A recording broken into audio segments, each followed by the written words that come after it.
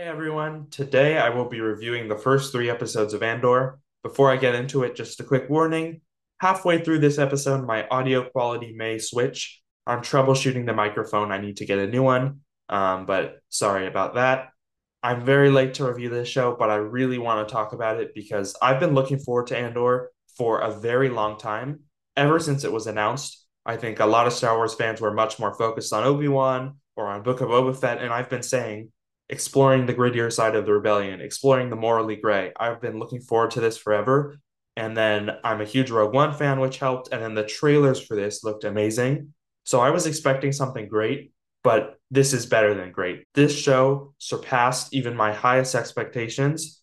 I don't know what we did as Star Wars fans to deserve this show. We don't deserve it. It's almost too good. This show is phenomenal on every level. This is easily the best show I've ever reviewed, possibly even the best anything I've ever reviewed. Not only is it a great Star Wars show, but it's just a great show in general. I was and still am incredibly blown away. I can't even believe that this show even exists. The fact that Disney, the Walt Disney Company, is behind this show, that they funded it, that they allowed this show to exist, it blows my mind. This feels so much more like an HBO show than anything Disney would ever produce. It's crazy. And you all know I love Mandalorian. I love Obi-Wan. I love Book of Boba Fett. I love the Favreau Filoni verse. But this is a whole nother level. This far surpasses it. This is my favorite live action Star Wars in years since the original trilogy. It's just that good. I love it so much. Getting into the review, I'm planning to structure my reviews of Andor sort of like I did with She-Hulk. I will review blocks of 3 episodes and spend the majority of the time on the recap.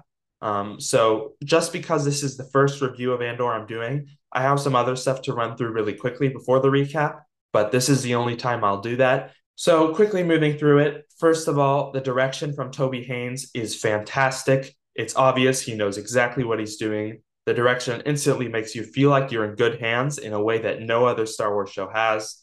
This entire show has just been beautifully directed. Tony Gilroy's writing is also a standout. This is the best written Star Wars since the original trilogy. I feel like it's sacrilege to say this, but maybe even better than the original trilogy. It's at least in the conversation, which is a huge deal. Each character is fully realized and multidimensional. The dialogue is phenomenal. The story they're telling is fantastic. Typically, Star Wars operates in the binary. It's very good versus bad, dark versus light, evil empire versus good rebellion, Jedi versus Sith.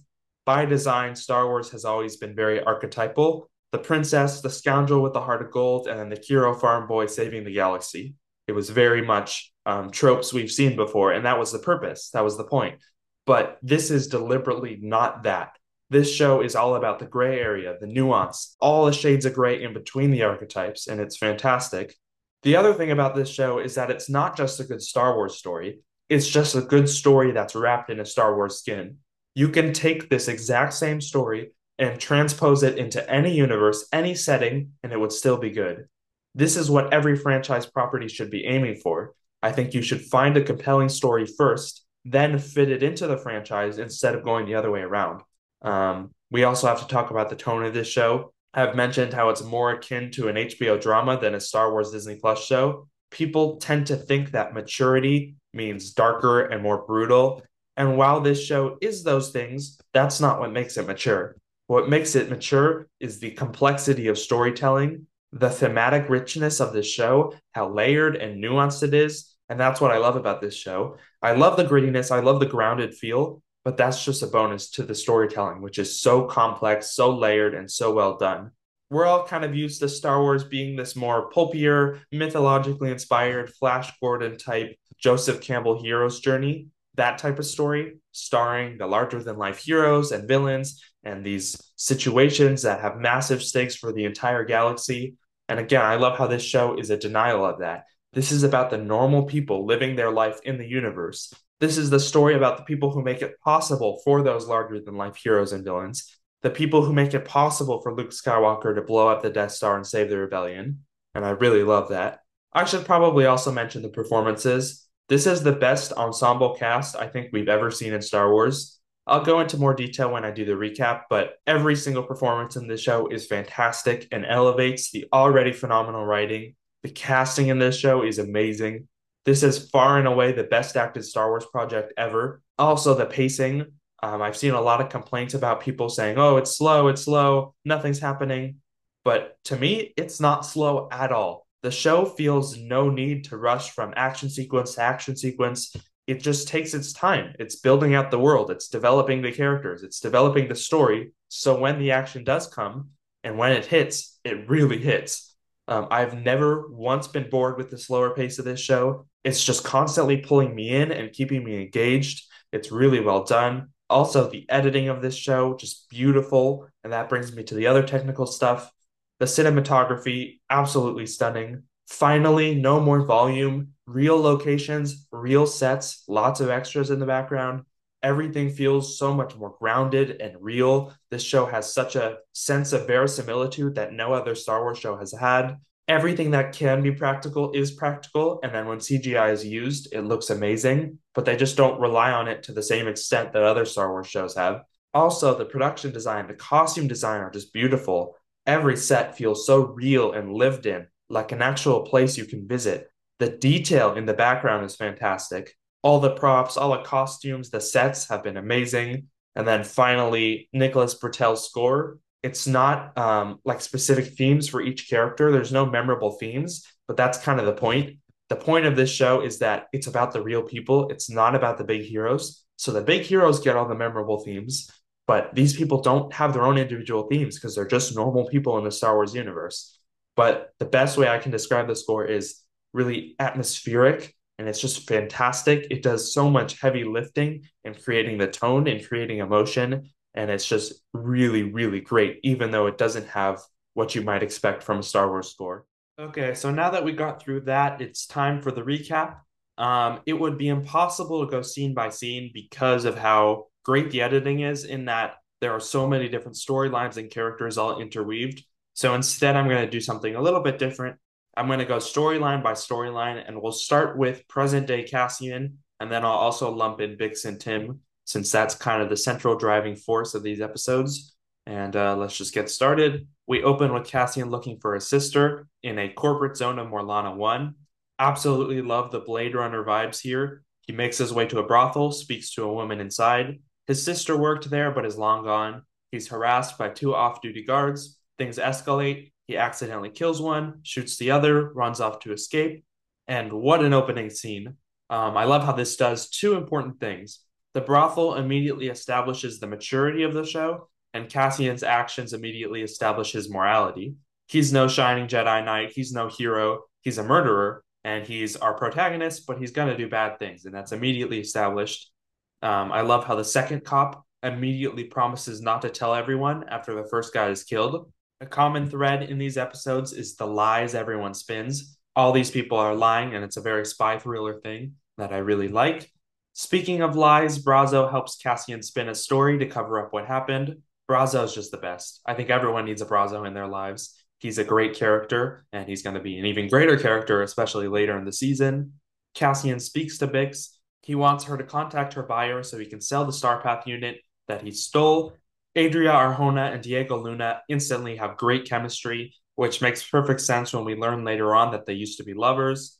We also learn that Cassian's a little bit of a womanizer, which is interesting. We meet Tim, who is kind of the jealous lover of this story. Cassian runs into someone he owes money to. He talks his way out of it. And I really love how Cassian is characterized. He's a scoundrel. He's reckless. He's selfish. He banks on other people's kindness and basically uses everyone around him. He couldn't be further from the rebel dedicated to the cause that we see in Rogue One. And it's the perfect setup for a satisfying character arc. Tim follows Bix. She climbs up the tower. Great production design. This could have easily been just a phone in the wall, but instead they put it in this tower, and it was really cool. She calls Luthen. Pegla confronts Cassian, refuses to give him any more favors after previously letting him borrow ships. Again, we see Cassian using everyone around him. Tim sees the Imperial bulletin for Cassian, begins to get suspicious. Cassian speaks to his mother. His mother confronts him. She's seen the bulletin. They try to figure out how they know about Kenari. Again, all about the lies we spin and the lies we tell others, everything with Fest and Kenari. Phenomenal performance here from Fiona Shaw. I really hope she gets an Emmy nod. She's fantastic. She gets in kind of a shouting match with Cassian. And again, Just with the dialogue, the tension here is fantastic. You truly feel the danger and the stakes of this moment. And that all falls on Fiona Shaw. She has to sell the danger and the urgency, and she does a great job of that. Cassian is in trouble, and you can really feel it. You feel the dread, really great. These episodes are so moody and atmospheric and just tonally really, really great. Tim watches Cassian and Bix talking, reports Cassian, and here's the genius of these episodes. It's such a simple story. It's such a human story, a relatable story, something everybody can be like, yeah, I recognize that. I see that. It's the jealous, drunk lover who makes a stupid mistake. He's not evil. He doesn't want Cassian to die. He's just not thinking properly. He's intoxicated and he thinks Bix is cheating on him. It's a great story no matter what context you put it in. It's not intrinsically Star Wars, but that's why it works. Tim and Bix sleep together. Sex in Star Wars, that's a first. We see Tim's guilt in the morning. Cassian prepares to leave. He speaks to B2, attempts to book passage off the planet. The drums kick in as we reach the end of episode 2. Great score here. We see him walking through Ferrex's salvage yards. I think I also forgot to mention just I think they called him the time grappler, the guy who does the gongs at morning and at evening. Great character, really memorable. Cassian speaks to Brazo, asks him to take care of his mother. Ferrix as a planet, I just love. It feels like a real place. My favorite Star Wars planets are not the coolest looking. They're the ones that feel real and are the best developed and feel like you can actually go there, feel like they actually exist.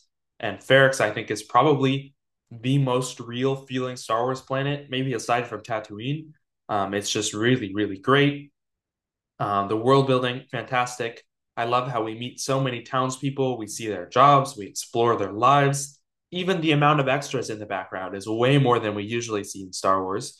What I love about this show is that it's like we're taking a magnifying glass and zooming in on the Star Wars universe closer than we ever have been before. So we're seeing all this detail we usually don't get, and I love it. This is so much like a Star Wars novel. This is the closest thing to a Star Wars novel we've ever gotten on screen. And if you read Star Wars books, you know what I'm talking about in terms of the level of detail and the complexity of storytelling and all the characters and all that stuff. I love it.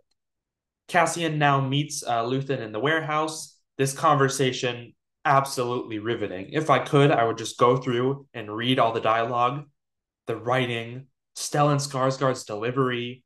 I mean, what an actor. Just give him the Emmy right now. The rising tension as troopers are closing in.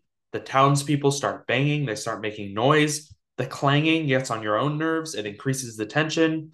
Luthen tries to explain that it's not about the Starpath unit, it's about Cassian. He wants to harness Cassian's kind of natural hate for the Empire. Troopers close in. The scene gets more and more intense. It builds, and builds. Your heart is racing. You're kind of on the edge of your seat. And then Luthen delivers his already iconic line, "Don't you want to fight these bastards for real?" And then boom, it's like a balloon that's been slowly filling up and finally popping. Luthen teaches Cassian a few lessons, explodes the door on some troopers. There's a shootout. Things fall from the ceiling. They barely escape the warehouse. And this entire fight sequence was incredible. It's not even about the choreography. It's not even about how it's shot. All of that is great, but it's just all about the tension, the build up and payoff.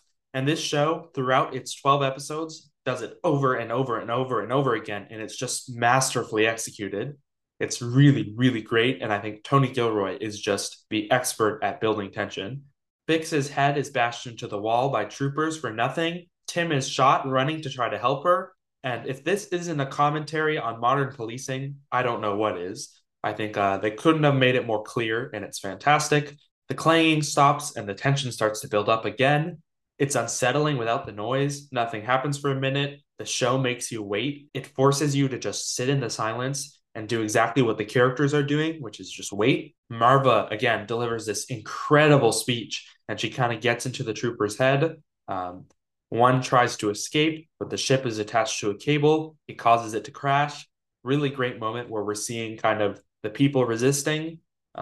Cassian sneaks behind Cyril, gets information out of him, humiliates him, and then again, all the tension that's been slowly building up again is released as Luthen and Cassian trick the officers with an empty speeder. It explodes. They escape on another speeder. They speed away as Cyril is kind of shell shocked at his own failure. A single tear rolls down Marva's eye as Luthen takes Cassian off Ferrix. which is juxtaposed against Marva taking him off Kenari. And that is the end of this storyline. And I mean, wow, just wow. It is incredible. The 3 episode structure for this show is absolute genius. It's like a movie. These 3 episodes make the best Star Wars movie since 1980. The credits roll and it's just chills. I'm completely blown away. It's powerful, it's emotional, it's beautiful. I mean, the editing of this show is so good too because they're balancing so many different storylines, so many different characters at once. And then the choice to cut between Cassian leaving Kenari and then leaving Ferrix was genius. That's a masterstroke. Moving on, let's quickly go through the Kenari storyline. There's not too much to say. Young Casa on Kenari is in a tribe full of children. We don't know the full backstory, but we know there was some sort of Imperial mining accident. We're going to see the mines later on in what is a beautiful shot. The tribe sees a ship crash overhead. Casa is kind of borderline old enough to go with the warriors. He goes with them to investigate. He leaves his sister behind, which we now know is the last time he ever sees her, which is really sad. At the crash site, one of the pilots kills their leader. They knock out the pilot, bring their leader back. Casa stays and explores the ship. He's unfamiliar with all the technology, so he attacks it. He's found by Marva and Clem, who are smugglers. They decide it's too dangerous to let him free. They take him with them, and that's pretty much it. I think there's a lot we still don't know about this story. I think we have yet to learn the tribe's whole backstory, why there's no adults. I think it's also a little unclear, a little convoluted who the ship was. It had Republic logos on it, but Marva implied that it was separatists. And then also the timeline's a little funky. Is this during the Clone Wars? Is this before the Clone Wars? I think we have a lot more to learn about this, and I think we'll probably get that information in season 2. But all of it was great, very compelling, very well done. I love learning more about Cassian. The score here for the Kenari scenes, fantastic. And then it's really great when they weave that score into the present day scenes as well. We've already talked about the genius move to intercut him leaving Kenari with Ferrix. It's great. The only other thing about this storyline I have to mention is the decision not to include captions. I think it was really smart because everything we need to know is communicated without being able to understand everything they're saying. It's just done through the visuals, done through the body language, and it's really well done. Let's also quickly move through Luthen's storyline. It's not much. He lands on Ferrix, takes the bus ride, deals with the relatable, annoying stranger who can't take a hint, and meets with Cassian. And I just wanted to mention that I liked his scenes a lot. This is such a random detail, but I love how when he gets out of the bus, there's like a stair droid that rolls up. It's such a funny little random background detail that I love. And then last but not least, let's talk about Syril's storyline, because Cyril is such a fascinating character, and he's one that's only about to get more interesting throughout the show. He's such a fascinating character because he easily could be, and in another story he would be, the hero of this show. He's surrounded by people who want to cover up Cassian's actions, who want to be done with it, and he's the only one who actually cares, who wants to investigate and find the murderer. Really, right now, the only thing preventing Cyril from being someone we can root for is who he works for. He's one cog in a system that oppresses so many, and he's doing everything he can to enforce that system. And that's what makes him such a good character. He's complex, he's layered. It's not just good and bad. He might mean well in wanting to capture a murderer, but he's working for something that is so much bigger than him and so much worse than him. Before I forget, I also want to quickly mention how much I love that this show uses this kind of corporate security agency instead of just stormtroopers right away. It, again, is more realistic. This show is aiming to be more realistic because the Empire can't be everywhere, obviously. It's a large galaxy. It gets bigger with every project that comes out and every new planet we go to. So it's not realistic for stormtroopers to immediately be everywhere, for the Empire to immediately be everywhere. So it makes sense that we start out with the Empire essentially using these rent-a-cops, basically. And I just really like that. I think it's a cool idea. It makes sense. And I like how we're going to kind of start to move up and then expand our scope. We start out very small with just Ferrix and these rent-a-cops. We're going to go a little larger, a little larger. Eventually, we'll get to stormtroopers, the ISB. Then we'll get to even higher up. Yularen will come in, and we'll get bigger and bigger and bigger, and then return to Ferrix in the end. And I just really like kind of that overall arc of the story. Back to Cyril, we see his complexity in this fantastic opening scene where his boss wants to just cover it up, and he's very unhappy with that. His tailored uniform says everything you need to know about him. He cares so much about his job, so much about how he looks, so much about his appearance, about his uniform, almost too much, to the point where his job is his life, his job is his identity.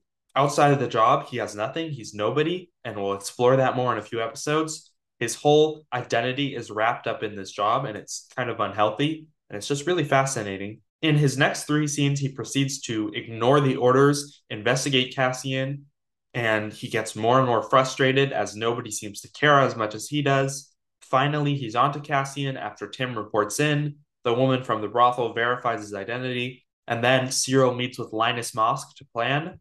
And let's talk about Linus Mosk. He's a fantastic character because he's exactly what Syril wants. He is someone who believes in enforcing order by all means necessary. And he's a great character because these are exactly the type of people we see in our world. These are the type of people who support fascism, who allow it to thrive. Ultimately, this show is commenting on fascism. He has this great line where he goes, "The best way to keep the blade sharp is to use it." And it's an amazing line because you just want to go, no, no, that's a terrible philosophy. That's what we don't want. But it's scary because we know that lots of people in our world agree with that line, who think it's right. This show, through a Star Wars context, is reminding us how fascism operates. And it serves as a mirror back on us. And it's also a warning. It's both a mirror of what's happening in our world and a warning of what could happen or where we're going. And it's fantastic. Good art is reflective of the times it was made in. Good art is inherently political. It has a point of view. Art without a point of view is boring and pointless. People who say, oh, I don't want my Star Wars to be political, I want it to just be escapist, are ridiculous and completely miss the point because Star Wars has always been political since the very beginning. Talk to George Lucas, listen to his interviews, listen to his influences. Star Wars has always been political. Moving on from my little tangent there, I have to also talk about the casting. Every single role is impeccably cast. And I bring this up because the people who just have even one or two scenes, even the more forgettable minor characters, it's all about faces, their voices, their line delivery. These otherwise forgettable characters are made so distinct, so memorable by great casting. And Alex Ferns as Linus Mosk is just one example of that. He's such a memorable character, even though he doesn't have that much technically screen time, but just because of the face, the line delivery, the accent, even, it just all really, really works and makes him memorable. It's great. Continuing with Syril's story, Linus recommends 12 soldiers to bring in one suspect, and I'll let you judge if you think that's overkill or not. Syril gives his little awkward, self-important speech to the group that just couldn't care less. He thinks this is like the biggest thing in the world, and it's just, they're like, it's not that big of a deal. They arrive on Ferrix, and immediately we see the disdain from the locals. And it's a perfect little temperature check on public opinion against the Empire throughout the galaxy.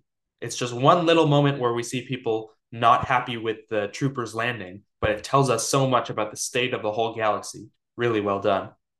They invade Marva's house. They realize through B2 that Cassian's at the warehouse. They're shaken by the townspeople resisting, banging on the metal. They persist. And I think from here we've covered the rest. Syril ends up completely shell-shocked at his own failure. And that brings us to the end of his storyline, which is fantastic. Just great. Every single character in the show, so compelling, so real. They don't feel like archetypes. They don't feel one-dimensional. They all feel like real people with flaws and personalities and motivations and all these things. And I just cannot wait to dive into the next three episodes to talk about Syril's story because it goes some really interesting places, how Cassian develops, and then Mon Mothma, of course, probably my favorite part of the show is coming up. So that'll be fun. But with that, those are my thoughts on Andor episodes 1 through 3. I will be reviewing episodes 4 through 6, hopefully soon, but not immediately. I think Andor reviews, especially, take a long time to write. There's a lot of analysis, a lot of work goes into these. And since season 2 isn't coming out anytime soon, I'm in no rush. So don't expect my 4 through 6 review immediately, but eventually. But that's pretty much it. What did you think of these episodes? Did you like them as much as me, less than me, more than me? Let me know in the comments, the email, the voicemail, or the form, and all those links are in the description. Thank you so much for listening, and have a good day.